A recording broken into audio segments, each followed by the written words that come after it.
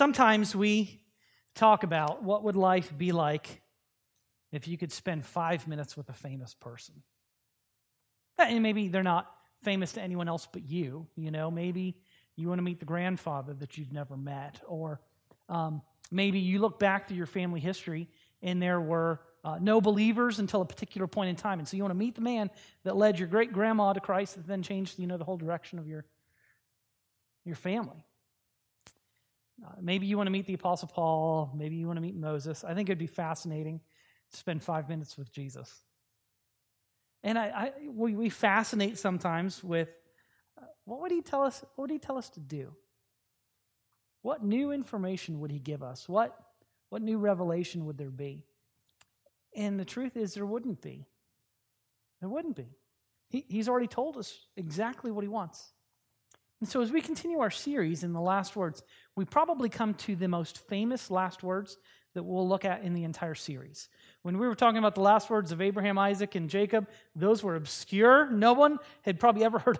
I had never heard a sermon preached on the last words of the patriarchs.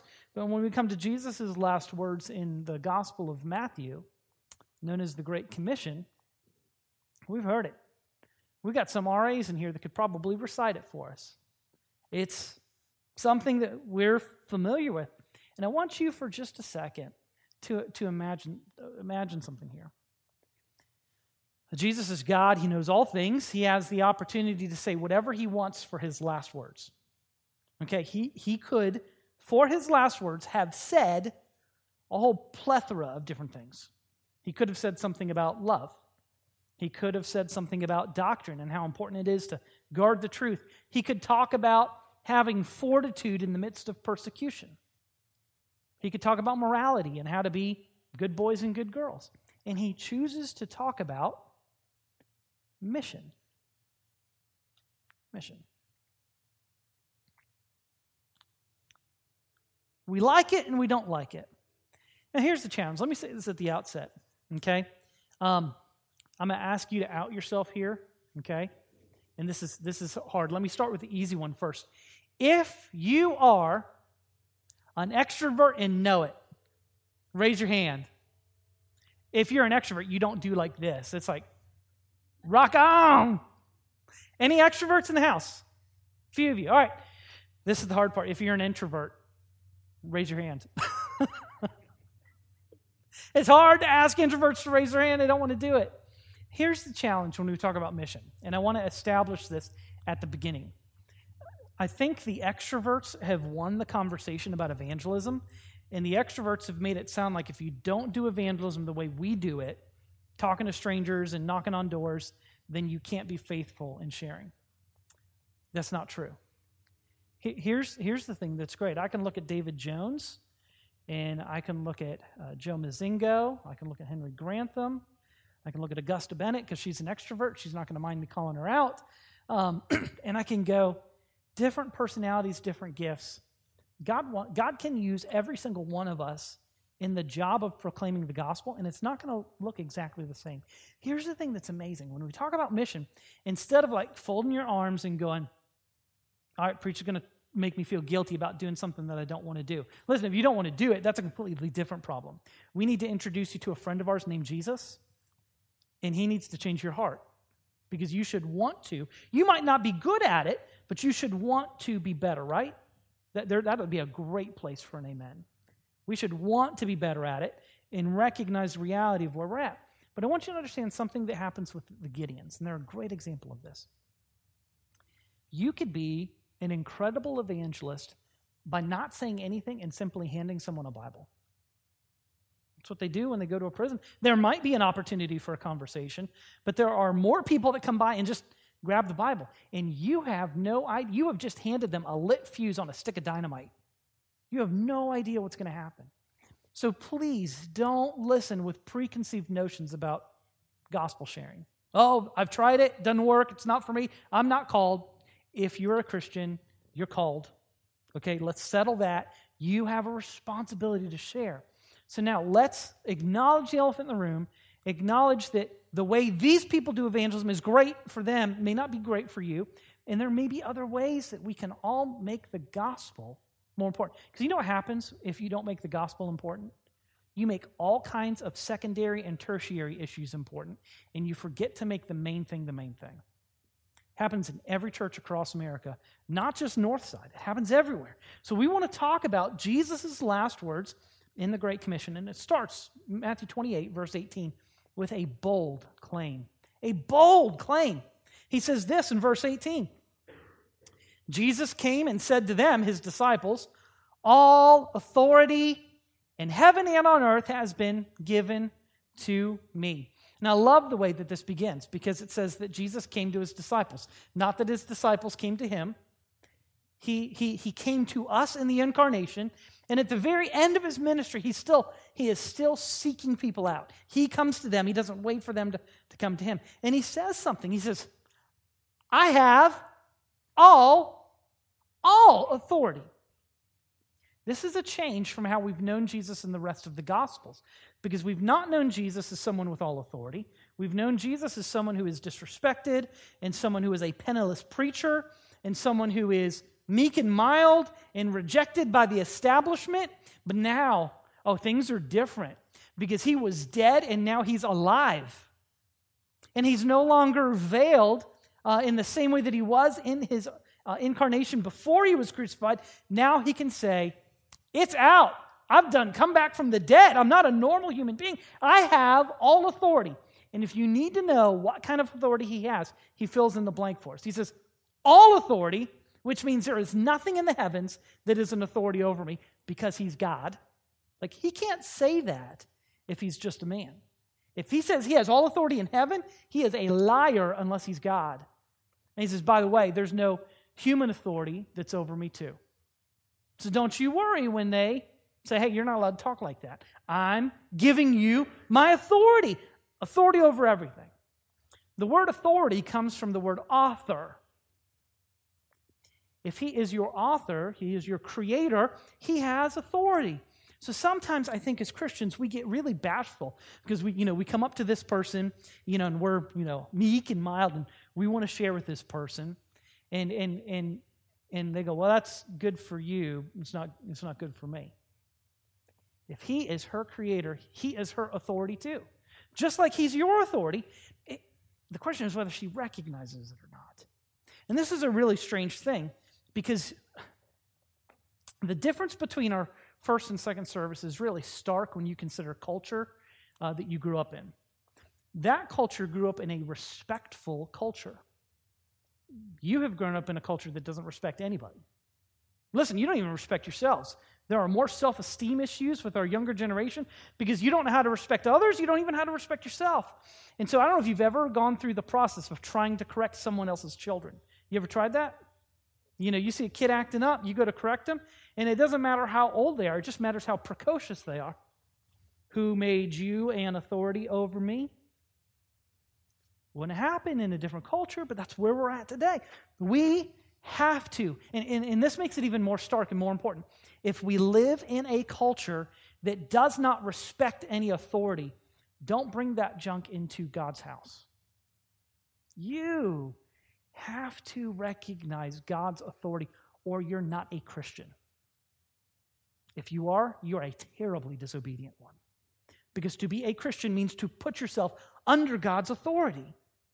And so just because you grow up in a culture that doesn't recognize any authority, listen, you want to talk about what it means to be different as a believer, different from a lost and dying world? It's this issue. It's we are under authority. God's in charge, and he gets to tell us what to do. He has that authority to issue orders. It's Memorial Day. We think about servicemen and servicewomen standing at attention, marching, and they don't have freedom. They march under authority. So Jesus uses this bold claim, this authority that he has, all authority in heaven and all authority on earth, to issue an order. That's where we see our second point. Jesus offers a serious command. Serious command. Verse 19 and the beginning part of verse 20. He says this, go therefore. Now what's the therefore? Anytime you've heard this, anytime you see a therefore, you need to figure out what the therefore is there for. The therefore flows from the authority. He has authority. He can make a command. So he says, therefore, because I have all authority on heaven and earth, go, make disciples of all nations, baptizing them in the name of the Father and of the Son and of the Holy Spirit, teaching them to observe all that I have commanded you. He tells us that he has authority. He uses that authority to issue a command. And the command is this: make disciples. Make disciples. We talk about cooking. We talk about making something from scratch. That's not something my family knows a whole lot about. But we make it from a box. We don't make it from scratch. We make it from a recipe. When you make disciples, you make them from scratch. And then they're not, and then they are. You have to work hard, and he gives a recipe.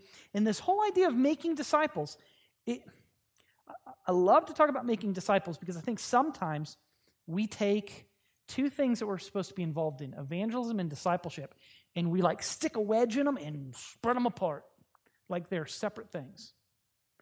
Who do you disciple? People you have evangelized. They go together. You know, there are some people that go, all right, this guy here on the front row. The front row is in a Baptist church. It's the third row. So this guy in the front row, he needs Jesus. I come and I share with him, and he prays and put that notch on my belt. All right, Josh, have fun.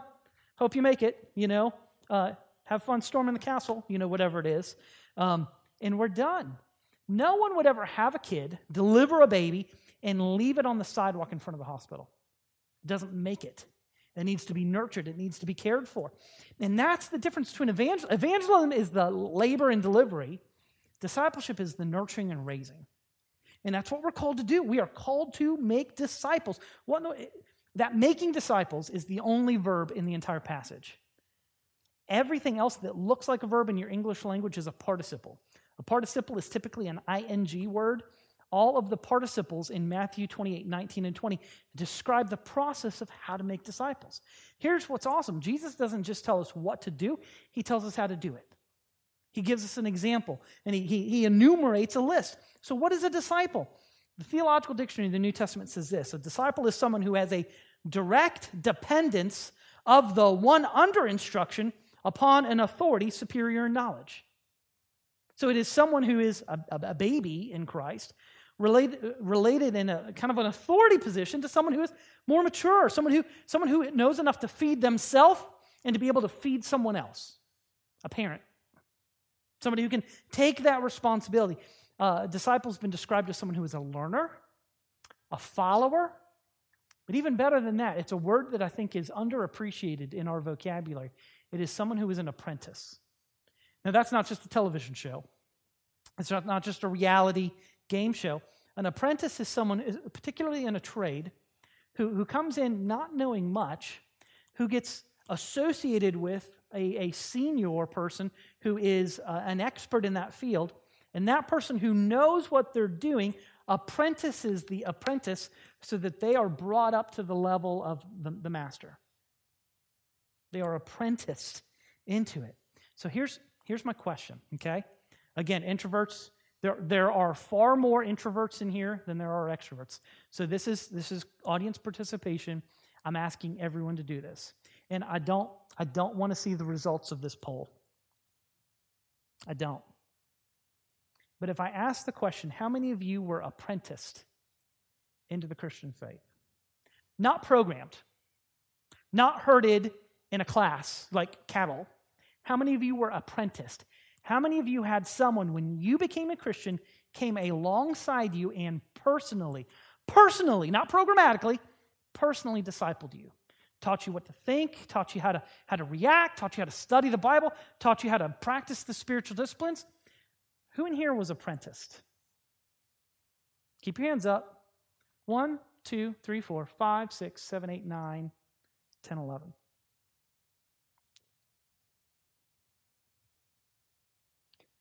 How does Jesus say things are supposed to happen? You're supposed to be apprenticed. So what happened to the rest of you that weren't the 11 that raised your hand, like me?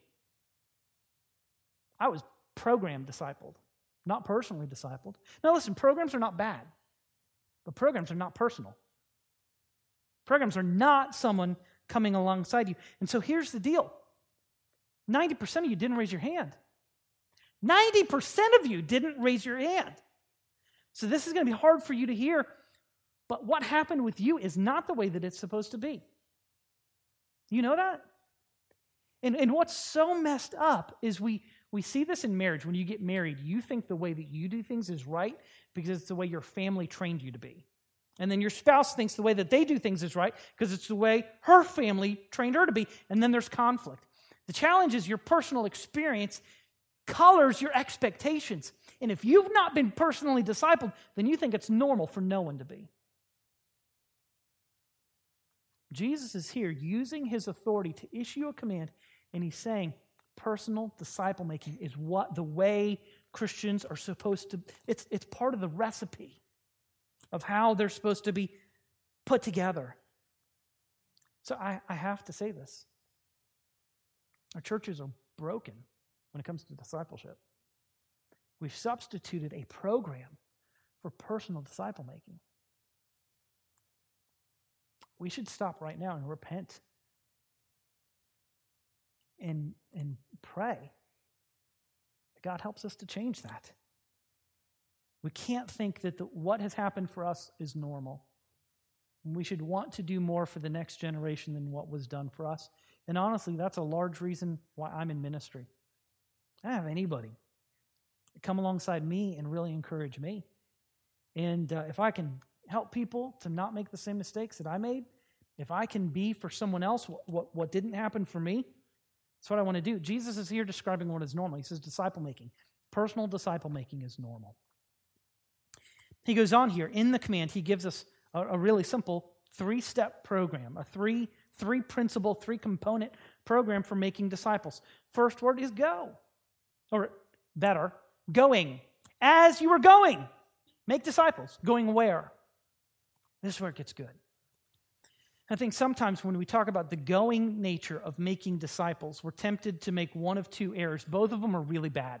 They're not going to sound bad because they'll sound pious because we dress them up. Sometimes we make disciple making sound too foreign. Like, well, you're obviously not a good disciple maker if you've not invested thousands of dollars to go overseas on an international mission trip. We make it too foreign. On the other hand, sometimes we make it too domestic. Oh, you know what? We don't need to go to India because we got all kinds of lost people right here. I don't need to go to the nations. Let's just go to our neighborhoods. Okay, which one of those do you want to choose? You want to be forced to pick and choose? Or does the Bible say we're supposed to do both? Neighbors and nations, both. Don't make it too foreign. Don't make it too domestic. The idea is as you go, everywhere you go. If you go to the gas station, if you go to the supermarket, if you go to a kid's sporting event, if you go to whatever the race is today up in Charlotte, as you go to the race, as you go, make disciples. But be willing to go places to make disciples. You don't ever just go to the grocery store to get groceries. Maybe God has an encounter there for you. And I sit there and I go, you heard this testimony of this guy that was in jail, gets saved. And how many people has he played a role in them coming to faith in Christ? 800 people. Listen, introverts, let me encourage you. All you may do is hand out a Bible. And you may have the opportunity to be a part of the process of converting the next Apostle Paul, who right now is a persecutor and despiser of the church. But because of your faithfulness in propagating the gospel, they become an apostle that does far more than you would ever hope or dream because you're an introvert. Listen, this was a Ponzi scheme or pyramid scheme. You definitely want that guy on your team. If money was involved, we'd all be all for it. We're talking about reaching the nations.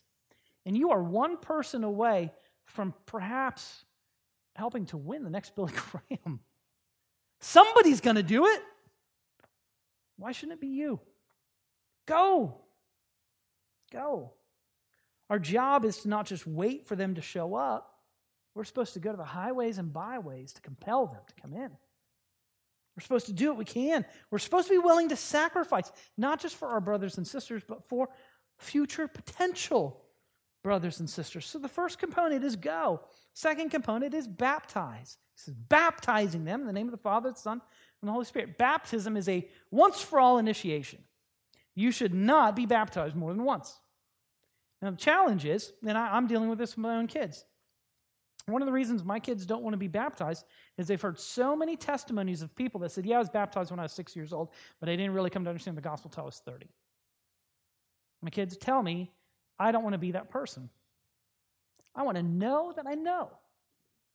I go, that's great. But if you know, you should obey. Baptize is the once-for-all initiation, and the way that I like to say it is it's the way you put the team jersey on. That makes sense. You're not just a fan. Now you're a part of the team. You've got the jersey. And I'm not talking about, some couch potato who goes and buys a jersey with his own name on it. I'm talking about like actually legitimately being on the team. Baptism is the way you make your public confession of Christ. It's the way you put the team jersey on and identify with God and with his people. I think this is interesting when you stop for just a second to think about all the truths that are communicated in baptism. He begins by saying, you are to baptize them into the name of the Father, the Son, and the Holy Spirit. That's bad grammar. We would expect him to say into the names, plural, of Father, Son, and Holy Spirit, but he says name singular. Bad grammar, good theology. This is perhaps one of the most explicit teachings in the New Testament related to a Trinity. One of the truths of baptism that baptism teaches is that God is a Trinity. Second thing that it teaches, that you are committed to Christ. Again, we said this is the way that you are initiated, the way that you put the jersey on. This is the way that you are expressing commitment to Christ. It's the way you make your public confession of Christ. And I love the way the New Testament talks about it because it says that we are both baptized unto Christ and that we are baptized into Christ. We are part of his body, the church. We are showing that we are committed. So baptism teaches about the Trinity. It teaches about commitment to Christ. One of the things that's interesting when you go to Hindu countries, my most frequent experience is more with Hindu countries than Muslim countries, but in both, the watershed issue is baptism. You'll have somebody that will confess Christ in a Hindu or a Muslim context, but they know that persecution begins once they're baptized. Baptism is the line in the sand, and they know baptism is a serious issue. Sometimes as parents, we go, let's get our kid baptized. If it doesn't take the first time, we can do it a second time or a third time or a fourth time. Well, let me suggest that sometimes non-believers get the significance of baptism better than we do. This is not a trifle that should happen 4, 5, 6 times in our kids' life every time they go to summer camp. No. This is a commitment that is being made that they've got to be ready for. Third truth that is taught in baptism is that Jesus is your substitute. Now, when we say substitute, the immediate thing that you think about is substitute teacher, and that was a party all day long. Don't got to listen, don't got to do work. We got a substitute, woo-hoo! No, that's not the kind of substitute that we're talking about. We're talking about that Jesus substituted and died the death that you deserve. What is pictured in baptism is symbolic for you, but it's a reality for him. We baptize you, and we bury you into the water like Jesus was buried in the grave for just a few seconds. His was 3 days. We take the Bible literally, but not when it comes to baptism. We don't want to hold you under the water for 3 days. That's not good. Then it would not be a symbolic death, okay? And then we raise you up to walk in newness of life. Symbol for you, reality for him. Because Jesus paid the price, you don't have to, because you've placed your faith in him. Number 4, fourth and final, one of the truths of baptism is sanctification has begun. Sanctification has begun. We baptize, we bury, like Jesus was buried in the grave. We raise to walk in, somebody help me? Newness of life.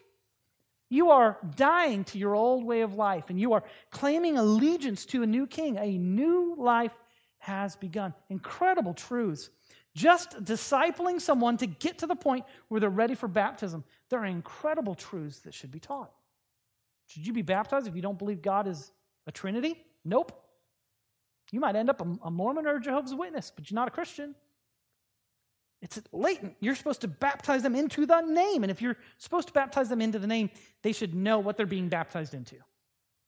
It's the act of discipleship. Third thing, going, baptizing. Number 3, teaching. Teaching. If baptism is a once-and-for-all initiation, teaching is a perpetual and lifelong task. How many of you learned everything that you needed to about the Christian life? What? I don't see a single deacon or Sunday school teacher raising their hand. You've learned everything that you can learn. You're never going to do it. Never going to do it. We've got a Sunday school teacher here who, if I asked him, would be able to tell me how many Sunday school lessons he's taught. It's like 700 something. I think today was 711. 52 weeks a year. It's going to take you a while to get to 711 Sunday school lessons, right? Here's what's great. The Bible says that teaching is a fulfillment of the Great Commission. There are things that you need to know. We're not talking about minimal content to the maximum number of people. We're talking about teaching people to obey. There's a moral component to this. What is taught is to be kept. What is taught is to be obeyed, not just fill people's minds up with information. We want the gospel to be a way of life, not just a belief. We want people to be gospeling people. And so here's the challenge. Okay? The way that we make disciples is we are going and sharing. We are baptizing and we are teaching. That's the process of making disciples. Going, baptizing, and teaching. If non-Christians are not hearing the gospel, we're not being obedient to the first part of the Great Commission. If baby Christians are not being nurtured and raised up, then we're not being obedient to the last part of the Great Commission. You have to find a balance. You want to be well-rounded. We want to be going. We want to be teaching. So let me do this. I'm not good at math. My timer's running, so I can't switch over to my calculator. 168 hours in a week, right? Is that right? 168 hours in a week? So let's just assume that there's 4 weeks in a month. I know that some months have a 5th week. So 168 times 4, let's say 720 hours in a month. That sound about ballpark? 672? 672. 600 and, do I hear 673 going once, going twice? There we go, 744. Somewhere between 600 and 700 something hours in a month. I'm going to ask y'all to do a math problem here.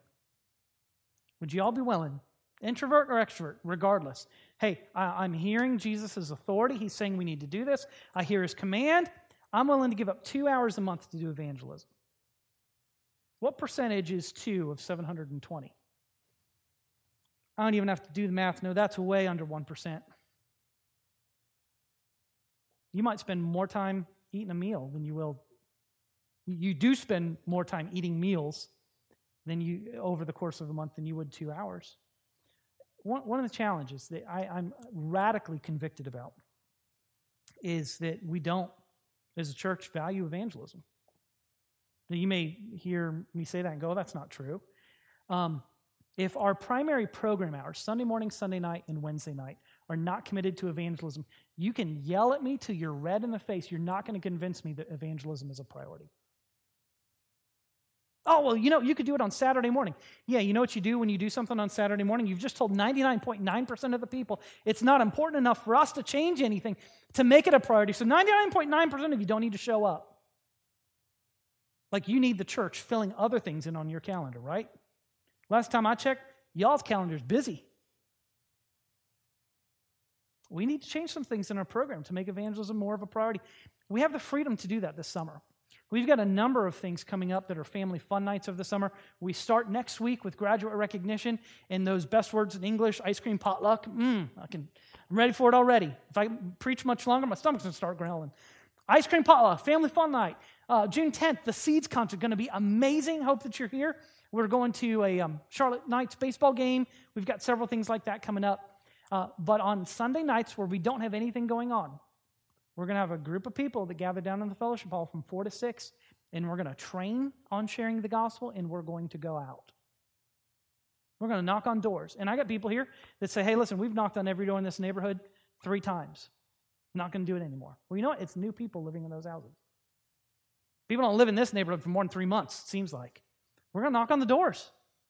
We're going to knock on the doors. We're going to go to Cherry Park, and we're just going to go walk around with our spouse and pray that God sends us the right person to talk to. And maybe it's a little bitty conversation.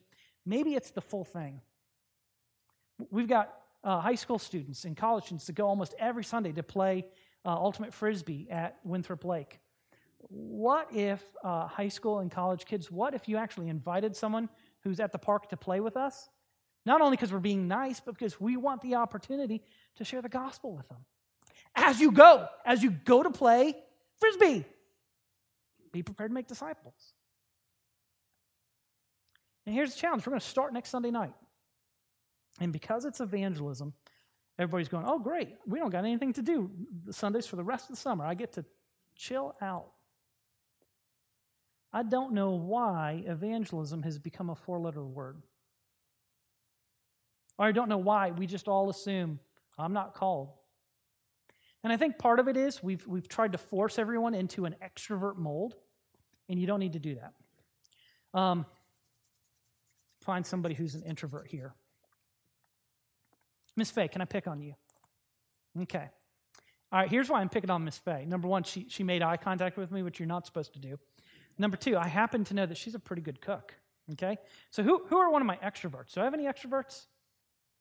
See, there's none, because if you're an extrovert, you're raising your hand. Augusta, great. Okay? Now, Augusta, I don't have to worry about Augusta speaking it out. She's an extrovert. She's going to, go big or go home. Miss Faye, I'm not going to count on Miss Faye maybe to be an extrovert. Now, Miss Faye wants to share the gospel too, but if I tell her she's got to be like Augusta, probably not going to happen. I say, all right, let's go knock on doors and meet people who come to the door with shotguns and tell us to get off the front porch. No, not for me, not going to do it. But she's a really good cook. Now, Augusta is too, so let's say it's David instead. I want Miss Faye cooking for me, not David, So let's say Miss Faye says, I want to reach my neighbors. I don't know what to say. And Augusta goes, well, I know what to say.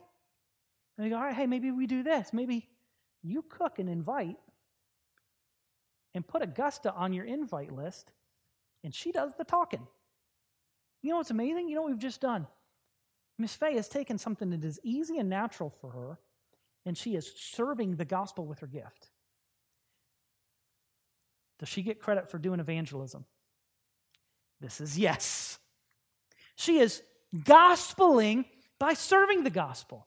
You want another, just off the top of the head, giving to the Gideons is a way to be involved in gospeling.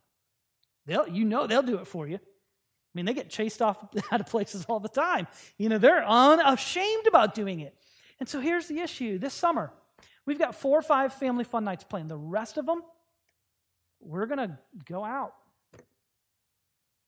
Maybe we come to your neighborhood because you say, hey, we'd like our neighborhood to be reached. Maybe we go to the parks. Maybe we go to the mall. It is going to be uncomfortable. But you know what? You've got to get over that. Is it worth obeying? Is it worth recognizing the authority of Jesus and the command of Jesus to do what he's told us to do? It is. So we're going to drill till you get over yourself. Do you know what to say? So that it rolls off the tongue like water for ducks back. Too much about us. Let me go to our third and final point. Jesus issues a bold claim. I have all authority. He issues a serious command. Go and make disciples, and you do that by going, by baptizing, by teaching. And then he offers an incredible comfort in verse 20. He says this.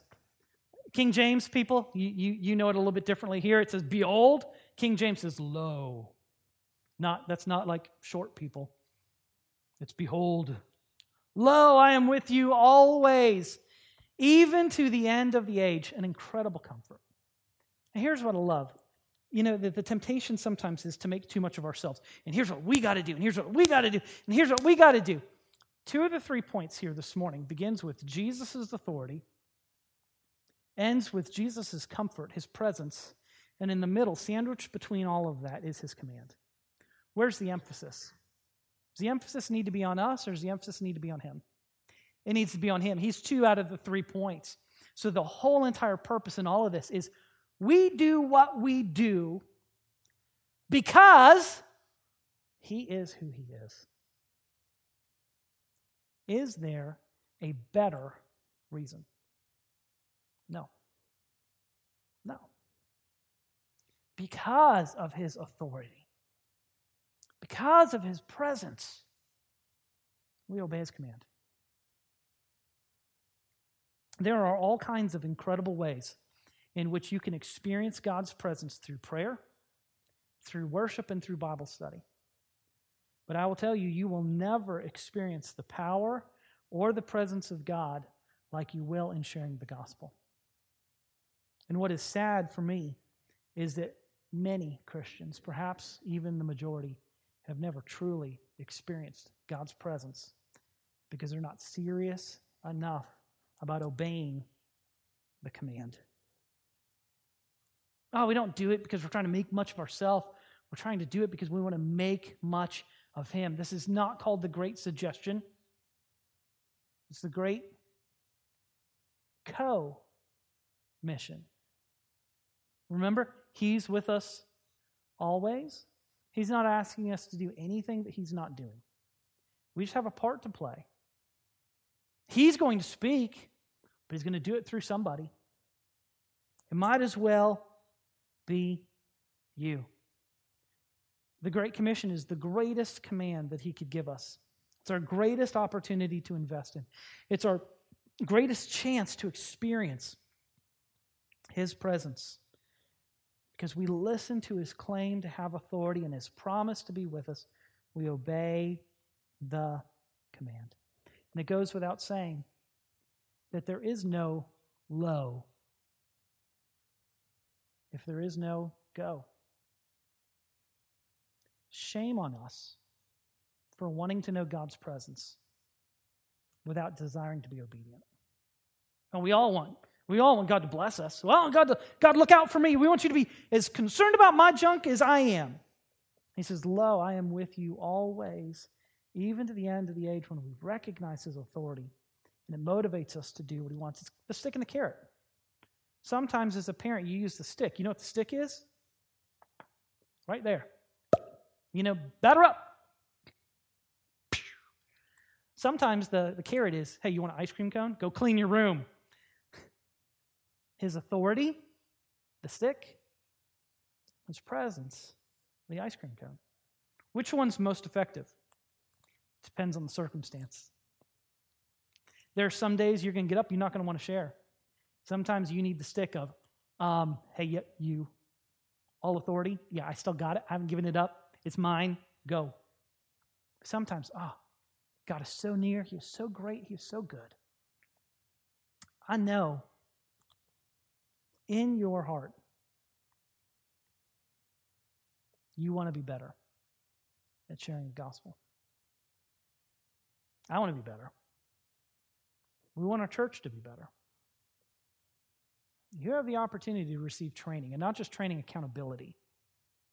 Like, we're going to make you go. You may not want to go. We're going to make you go. And there's a bunch of you that have done it. Josh and Jess have done it. Sam, Donovan, we've had 20 or 30 people that did it last summer. And it's easier to do it because it stays daylight longer. We can do it over the summer. Are you willing to go? Are you willing to be a part of preparing them for baptism, of teaching them, and knowing God's presence because we've obeyed His command? Father, we ask for you to be with us, to challenge us, and we thank you so much for this promise that there is nothing that you're asking us to do that you've not already done. Help us to value, to love, to view as precious the Great Commission. Help us to have a heart for sharing the gospel. Help us to celebrate it. Help us to rearrange our lives in our church's schedule to prioritize it. Because there's nothing that is more needed in our world than the proclamation of the gospel. May we be a church that goes, that baptizes, that teaches, and that celebrates all three. In Jesus' name we pray. Amen.